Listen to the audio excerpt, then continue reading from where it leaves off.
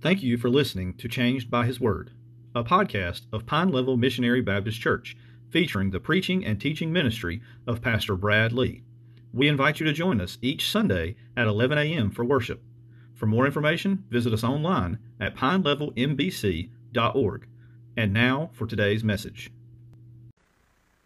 Mark chapter 11, beginning in verse 1. The Bible says, as they approached Jerusalem at Bethphage and Bethany near the Mount of Olives, he sent two of his disciples and said to them, "Go into the village opposite you, and immediately as you enter it, you will find a colt tied there, on which no one yet has ever sat. Untie it and bring it here. If anyone says to you, 'Why are you doing this?' you say, 'The Lord has need of it,' and immediately he will send it back here." They went away and found a colt tied at the door, outside in the street, and they untied it. Some of the bystanders were saying to them, "What are you doing untying the colt?" They spoke to them just as Jesus had told them, and they gave them permission. They brought the colt to Jesus and put their coats on it, and he sat on it. And many spread their coats in the road, and others spread leafy branches which they had cut from the fields. Those who went in front of those who followed were shouting, "Hosanna! Blessed is he who comes in the name of the Lord. Blessed is the coming kingdom of our father David. Hosanna in the highest." Jesus entered Jerusalem and came into the temple, and after looking around at everything, he left for Bethany with the 12, since it was already late. On the next day, when they had left Bethany, he became hungry. Seeing at a distance a fig tree in leaf, he went to see if perhaps he would find anything on it, and when he came to it, he found nothing but leaves, for it was not the season for figs. He said to it, "May no one ever eat fruit from you again." And his disciples were listening. I want you to listen carefully to an article entitled "The Fascinating Anatomy of the Presidential Motorcade" by Tyler Rogoway. And I quote, "The presidential motorcade is both the safest and seemingly the riskiest convoy on the planet. This globe-trotting fleet of vehicles is basically a rolling armored White House, complete with its own contingency response force, communication office, press corps, and medical facilities. The presidential motorcade is built from a fleet of both custom and sometimes rented vehicles. A finite amount of presidential limousines exist, with between 16 and 20 being an estimate. Careful planning and a logistical symphony has to take place in order to pre-position the most capable and usually newest vehicles based on the threat level and operation environment at each destination." Rogoway explains in detail the motorcade, which includes presidential helicopters, a route and pilot car, sweepers, a lead car, presidential limousine, control and support vehicles, counter-assault vehicles, intelligence vehicle, a hazmat unit, press vans, an ambulance, communications vehicles, and rear guard as a defense buffer. The White House arm of the Secret Service is a national treasure. They have a mind-blowing difficult job, and they deserve much more recognition than they will ever receive. The fact that the most powerful and targeted man on earth can drive around where he wants to go on a regular basis, and it all seems normal and uneventful, is just a reminder of that. End of quote. When the motorcade reaches its destination and the President of the United States steps out, some will say, "Here is the most powerful man in the world." This morning in the text before us, we come to Mark chapter 11. The event is known as the Triumphal Entry. The event took place on Palm Sunday, and from a world's perspective, there is not anything really fancy about the text before us. There were no news reporters, there were no photographers, there were no presidential motorcade. Just a few disciples, a colt, a multitude of observers, and a man named Jesus. Servant and Savior. The God-man, the Messiah. You see, the Jews expected the Messiah to come riding in on a white horse. They expected the Messiah to conquer and take back Jerusalem from the Romans. However, Jesus came as a lamb. He came to serve. He came to offer forgiveness. He came to be sacrificed for the sins of the world. Yet the reality, this Jesus is not only the most powerful man in the world, This Jesus is the most powerful man in the universe. And if you do not yet know my Jesus in a real and personal way, this morning I want to introduce him to you. For the next few moments, I want to lay 3 truths on your heart in a message that I've simply entitled, Here Comes the King. If you're taking notes, I want you to notice first, the plan. Now, this is not just any plan, this is his plan. It's a plan that was in place before the foundations of the world. It's a plan that we see here unfold in the New Testament. However, it's not just a New Testament plan. It's a plan that's rooted in the Old Testament. And what takes place here is the fulfillment of an Old Testament prophecy. Write this verse down, Zechariah 9:9. The prophet Zechariah spoke these words, and I quote, "Rejoice greatly, O daughter of Zion. Shout in triumph. Your king is coming. He is just and endowed with salvation, humble and mounted on a donkey, even on a colt, the foal of a donkey." The king is coming.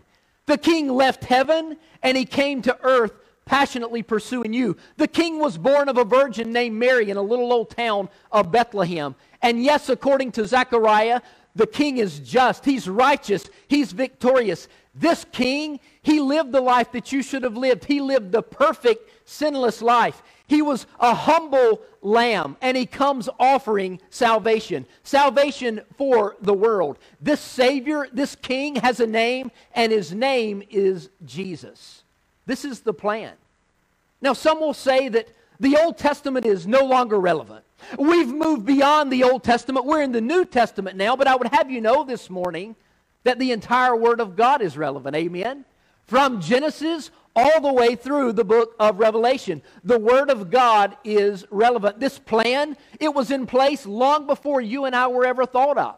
This plan was in place long before you were conceived. This plan is not plan B or plan C. No, this is God's plan, and it's plan A. And God's plan does not change. As a matter of fact, I would remind you this morning that God is the same yesterday, today, and forever. And you mark my word, his plan will come to fruition. I want you to notice also the location and the details concerning the plan. Jesus and the disciples are near the Mount of Olives. If you'll look at the picture on the display there, that's a picture that I took standing atop the Mount of Olives, looking at the eastern gate in the city of Jerusalem. They're in the general vicinity of this area. As a matter of fact, the Bible says they are near the Mount of Olives. They're actually in a little town that's 2 miles from Jerusalem, but they're making their way to Jerusalem. If you'll recall from the text we looked at previously in Mark chapter 10, Jesus has left the region of Galilee. He's come down to the area of Jericho, and he's making his way to the city of Jerusalem. And that's what we see taking place in the text before us. You see, that picture, though, if you were to look at that picture and say, yeah, that's a pretty picture, Pastor, I can't describe for you what it's like to stand atop the Mount of Olives and look at that. I mean, it's kind of like this. As I was thinking about that, it's a little bit like watching church online. You can watch church online, but it's not like being in the house of God. Amen? It's kind of that same perspective there. You're able to visualize what the area looked like, what the location looked like. So Jesus, what he does is he sends 2 of his disciples into this village, and he tells the disciples to find a colt. Now I want you to think about this for a moment. How did Jesus know a colt would be there? They had not recently been in Jerusalem. No, they were coming from Jericho, headed up to Jerusalem. How did Jesus know Zacchaeus' name? You ever thought about that? How did Jesus know Nathanael's name? Because he's God. How does Jesus know your name? Because he's God. Have you ever thought about this, that right now Jesus knows you intimately better than you know yourself? He knows your thought before you think it. He knows what you're going to do before you do it. And Jesus said to these 2 disciples, now the disciples are not named, but he says to the disciples, find and bring me the colt on which no one has ever sat. Now I don't work with horses or with colts or donkeys, but I have better sense to jump on an animal that's never been ridden. You know what I mean? I know Brian can testify to that. But Jesus specifically gives instructions to find this colt on which no one has yet ever sat. And if anyone says to you, "Oh, why are you doing this?" you say to them, "The Lord has need of it," and immediately He will send it back here.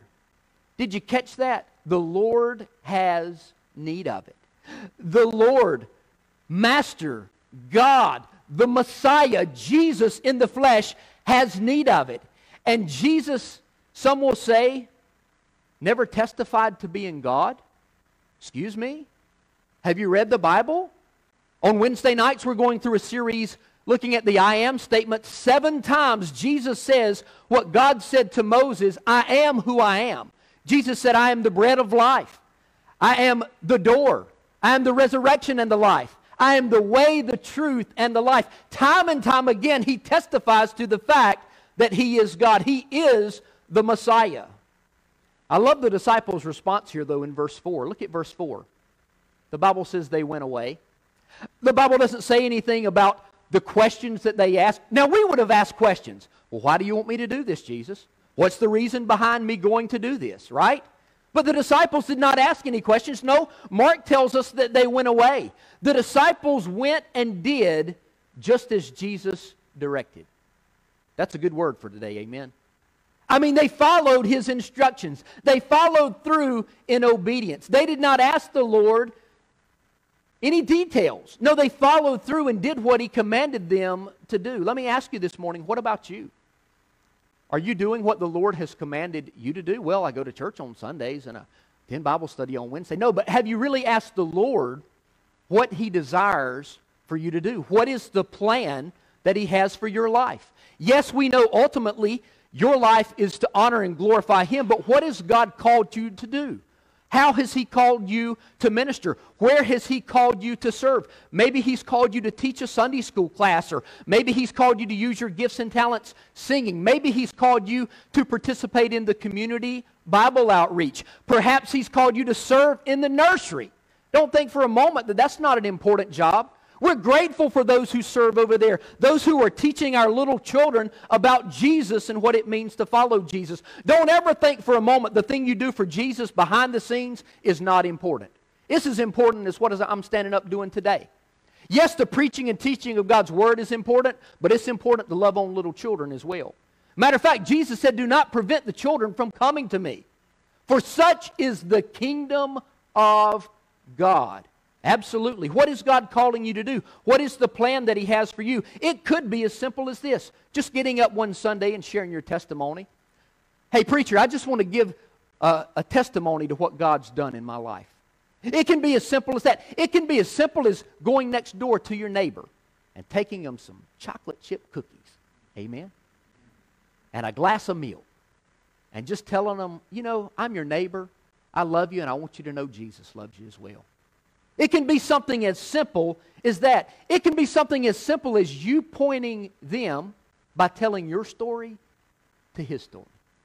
Just sharing the love of Jesus with them. The bottom line, though, is they followed through in obedience. And my Bible tells me that obedience is better than sacrifice. The 2 disciples, they go looking for the donkey. They find the donkey. They untie the donkey. They were approached by some bystanders who said, "What are you doing untying the colt? What are you doing?" And not only were they obedient in going, they were also obedient in doing.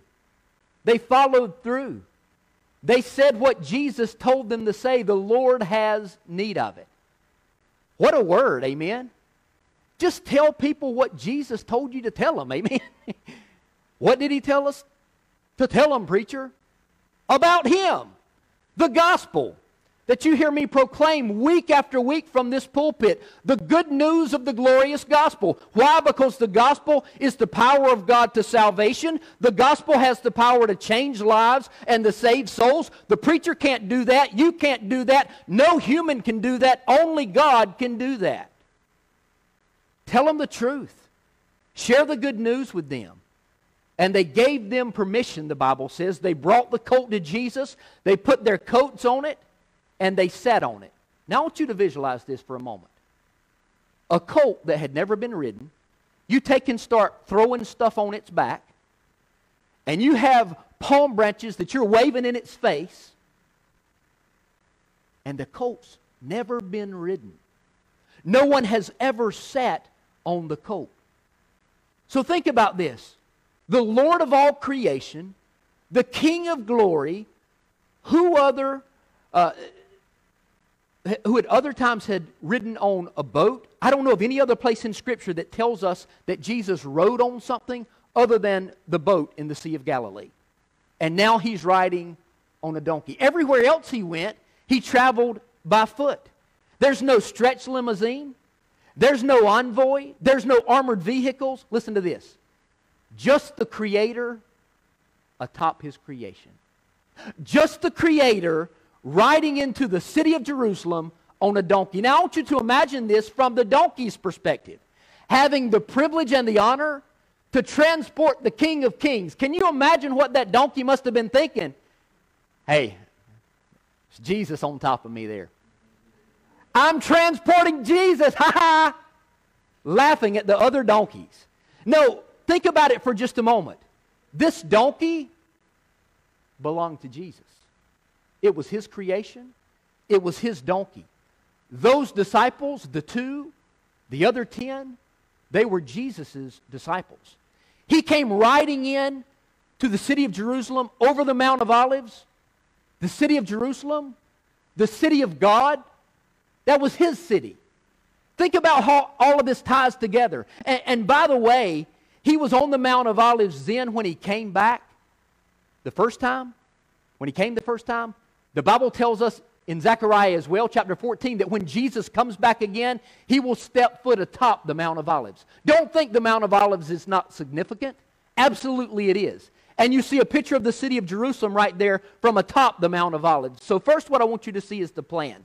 But notice secondly, I want you to see the praise. I want you to see the praise. We find this in verses 8 through 11. Now notice how the onlookers respond. They spread their coats in the road. Others spread leafy branches which they had cut down from the fields. And the people were shouting. Notice what they said. Hosanna! Blessed is he who comes in the name of the Lord. Blessed is the coming kingdom of our father David. Hosanna in the highest. Here Mark quotes from an Old Testament passage, Psalm 118. According to John Phillips, and I quote, Psalm 118 is remarkable for its forecast of the Lord's rejection. Even as he was riding the crest of the wave, the deep trough on the other side was waiting to receive him. End of quote. Jesus knew what was about to take place. He knew how this would unfold. But what were they saying, preacher? Well, they were saying Hosanna, which according to John MacArthur means save now. So the people were crying out there to Jesus, Hosanna! Hosanna in the highest. In other words, save us now. No doubt it was a joyous occasion. No doubt it was a time of celebration. Now, according to Matthew's gospel, I didn't mention this previously, but this account is found in all four gospels, the triumphal entry. You find it in Matthew, Mark, Luke, and John. But according to Matthew's gospel, some from the crowd yelled, "This is the prophet Jesus from Nazareth of Galilee." We find that in Matthew 21. There were those also in the crowd that cried out with praise. They cried out with adoration. Listen to this. They recognized Jesus for who He is. They recognized Jesus as the Messiah, and they worshiped Jesus. Who was in on this worship? Now this is where we need to pay close attention. Well, the disciples for one. Not all of Jerusalem was there worshiping Jesus at the triumphal entry. Now it's easy to read that and think that this is beginning the last week of Jesus' life on earth. And think about it, a third of the Gospel of Mark contains the last week in the life of Jesus. That's what we're in right now from chapters 11 through 16. But not everyone in the city of Jerusalem came to worship Jesus. Not everyone was shouting, Hosanna. But who was doing that? Well, we know that a number of people had followed Him from Galilee. He had His group of followers. Remember when we were studying Mark's Gospel around the Sea of Galilee, that on many different occasions, the Bible says that a multitude was following Him. So many at one point that people couldn't even get through the crowd. They couldn't even get through the crowd to bring the paralytic. A multitude was following Him. So yes, there were those that had heard about Him, that had surrendered their life to Him, that had come from Galilee, but not everyone was worshiping Jesus. Matthew says that when Jesus entered, listen to this, the whole city was stirred up, and the people were saying, "Who is this? So there were still those in the city that were trying to wrap their minds around who this Jesus was. Many were looking for Jesus to save them from Rome. However, they personally wanted nothing to do with Jesus. They certainly didn't believe in Him. They certainly didn't believe that He could satisfy the deepest longing of their soul. And they certainly didn't say, "Here comes the King." You know, the same is true today. There are people today that want Jesus to do something for them, but they have no intentions of doing anything for Jesus. Jesus, what can you do for me? If I go over to Pine Level Missionary Baptist Church, what is that church going to do for me? Why not ask, what can I do for Jesus? What can I do to serve at that church over there? Or that church over there, or wherever that church may be. There were those who praised Jesus, but there were also those who wanted benefits without giving anything. There were those who wanted to offer praise and adoration. There were those who fell down at the feet of Jesus. And there were those who said, "I'm not going to turn from my sin and follow Jesus." You see, they were the ones that wanted the crown without the cross. They were the ones in the crowd that we know as the Pharisees. But there's a lot of Pharisees around today. Even within the church, there are Pharisees. We've seen the Pharisees pop up time and time again through Mark's gospel. You see, they look pretty on the outside. I mean, they dressed up all nicely. They had their hair parted just right. They had their nose lifted up. "I want you to look at me. Hello. Hello. Look at me. Watch me when I pray. Oh, Lord." Pretty on the outside. But what did Jesus say? On the inside, they were full of dead men's bones.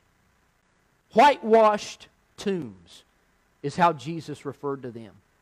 Their heart was far from Jesus.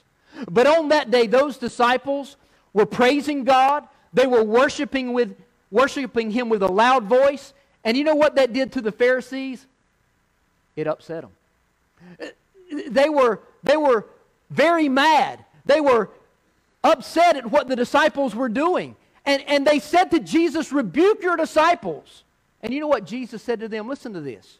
Don't miss this. He said, "I tell you, if these become silent, the stones will cry out." You ever thought about that? I don't know about you, but I don't want a stone praising Jesus for me. I want to use the voice that He's given me and the life that He's given me to praise Him and to worship Him. Amen? If they don't cry out, if they become silent, the stones will cry out. Verse 11, Jesus entered Jerusalem, came into the temple, and after looking around at everything, He left for Bethany with the 12, since it was already late. Man, didn't you expect Jesus to come into the city and do something remarkable? He enters the city. They're praising Him. Hosanna in the highest. They're waving the palm branches. He comes through the temple. He leaves and He heads back, the Bible tells us, to Bethany. You can't have peace without the Prince of Peace. And the Prince of Peace has a name, and His name is Jesus. We see the plan. We see the praise. But notice third and finally this morning, I want you to see the prophecy. Now, I know I've entitled this point Prophecy, and there's a number of prophecies that we find, but I want you to look at what I'm speaking about this morning. We see this in verses 12 through 14, the prophecy. Now, Bethany, we know, was the home of Mary, Martha, and Lazarus. Again, Bethany is just a few miles from the city of Jerusalem, and Jesus spent time in Bethany. And according to one writer, Bethany is translated by some to mean house of figs. And what we're going to look at in just a moment pertains to figs. This writer said there are many fig trees and palm trees in that area. So having spent the night in Bethany, Jesus makes His way back to the city of Jerusalem. And once again, in these verses, we're able to see the humanity of Jesus. I've pointed this out numerous times before, but Jesus had to eat. Jesus had to drink water.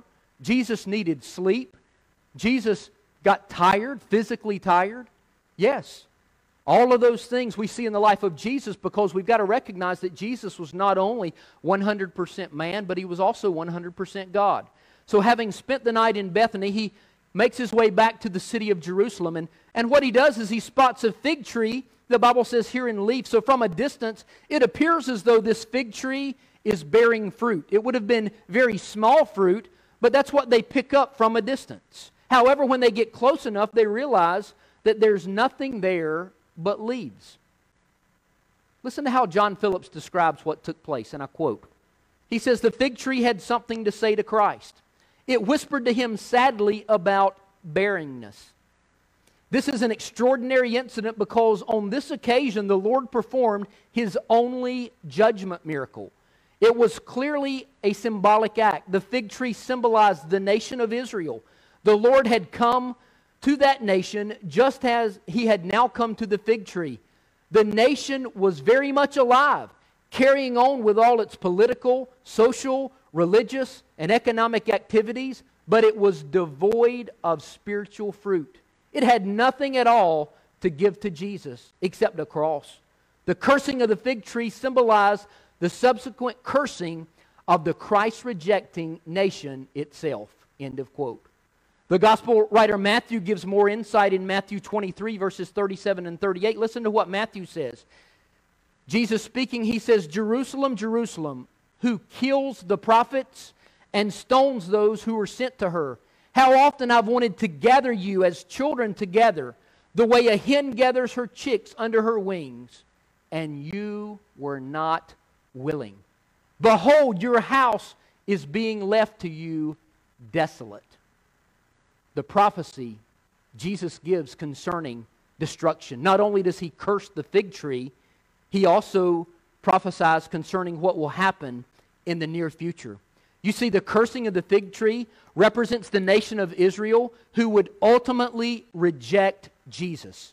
Now, don't think for a moment, and I don't believe this, that God has raised up the church and Israel is no more. That's not at all what the Bible teaches us. You read the book of Romans chapter 10 and verse 11, and chapter 11. You'll learn very quickly that God has grafted us as the Gentiles in, but there's a remnant that remains. God loves his people. God loves the children of Israel. God loves his own. So in the cursing of the fig tree, Jesus, what he does is he gives a prophecy that would be fulfilled in a few short years. That day, many stood in that temple. Even as Jesus rode by, they paid him no mind because they were looking at how grand the temple was. They were there worshiping, and many of them were worshiping the temple. What a word for us today. God's blessed us with great facilities here. Don't ever worship these facilities, amen? Don't ever put these facilities above the worship of God. That's idolatry. And anything you continually put before God is just that.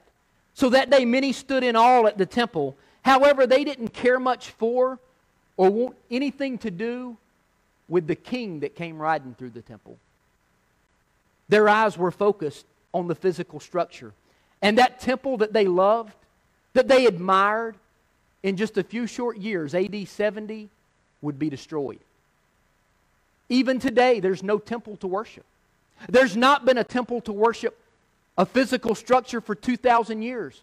But praise God, we who are in Christ, what does the Bible say? Our body is a temple of the Holy Spirit. He who is in you, you've been bought with a price. Therefore, glorify God with your body. If we could only echo those words, and those words would land on receptive ears to many today. They cared little for the king who came riding through. But the disciples, the Bible tells us here that they were listening intently. Verse 14, and his disciples were listening. I mean, it struck a chord with his disciples. You and I are able to look back and read the prophecy. We're able to see the fulfillment of the prophecy. And praise God, we have the canon of Scripture today. Never get over that. Don't take your Bible for granted, amen? Take it off the shelf and read it, amen? Study it. Apply it to your life. What a word for us today. So here comes the king. He came to Bethlehem as a babe in a manger. He came to the city of Jerusalem on a colt. He came to a hill called Calvary, where He shed His blood for you and for me. He came once, but praise God, He's coming again. He came first as a babe in a manger, but He's coming back as King of Kings and Lord of Lords. But until that time comes, you ask, what do we do with what we've been given? Well, for crying out loud, you apply it to your life and you live out the gospel and you live in such a way that others can see Christ living in you. Here's the question I want you to take home today. Just ask yourself, what will I do with the King? We see what many did here, but what will I do with the King? And I would have you be reminded that Jesus isn't looking for hypocrites. He's not looking for phonies. And I wouldn't dare stand up here today, and I hope you don't believe that your preacher is perfect. Your pastor is perfect, because I'm not. I fall short of the glory of God. I say it time and time again, don't put me on a pedestal, because if you look at me long enough, I'm going to let you down. But Jesus never will. Fix your eyes on Jesus. But Jesus isn't looking for hypocrites. He's not looking for phonies. He's not looking for half-hearted, part-time Christians.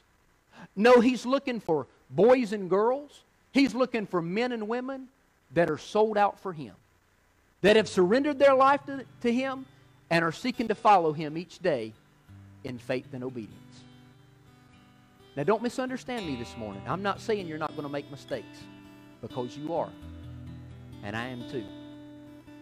And so be so thankful for verses like 1 John 1:9 that say, if you confess your sins, then He's faithful and just to forgive you and to cleanse you from all unrighteousness. Keep short accounts of sin. When you sin against God, confess it for what it is. And then determine in your heart that you're going to serve Him, that you're going to live in obedience to Him. I've come to learn this over the years. Because if you would have told me years ago, hey, Brad, one day you're going to be standing up preaching, I would have said, ha ha ha ha! You're kidding me, right? I wouldn't even stand up and speak in class. Thought I was going to pass out. But this is what I've come to learn over the years. God doesn't call the qualified. He qualifies the called. God doesn't, listen to this, God doesn't need your ability. He wants your availability. And when you come to Him and you say, Lord Jesus, I want to live for you, I want to serve you, will you help me to do that? You can take Him at His word. He will lead you and direct you. He's given you the Holy Spirit to indwell you. Praise God, amen. But what will you do with King Jesus? What will you do with Jesus? You've been listening to Changed by His Word, the preaching and teaching ministry of Pastor Brad Lee. We hope that you have been encouraged and challenged by this message. If you have any questions about the message or about your relationship with Jesus Christ, please contact Pastor Brad at changedbyhisword@gmail.com. Thank you, and God bless.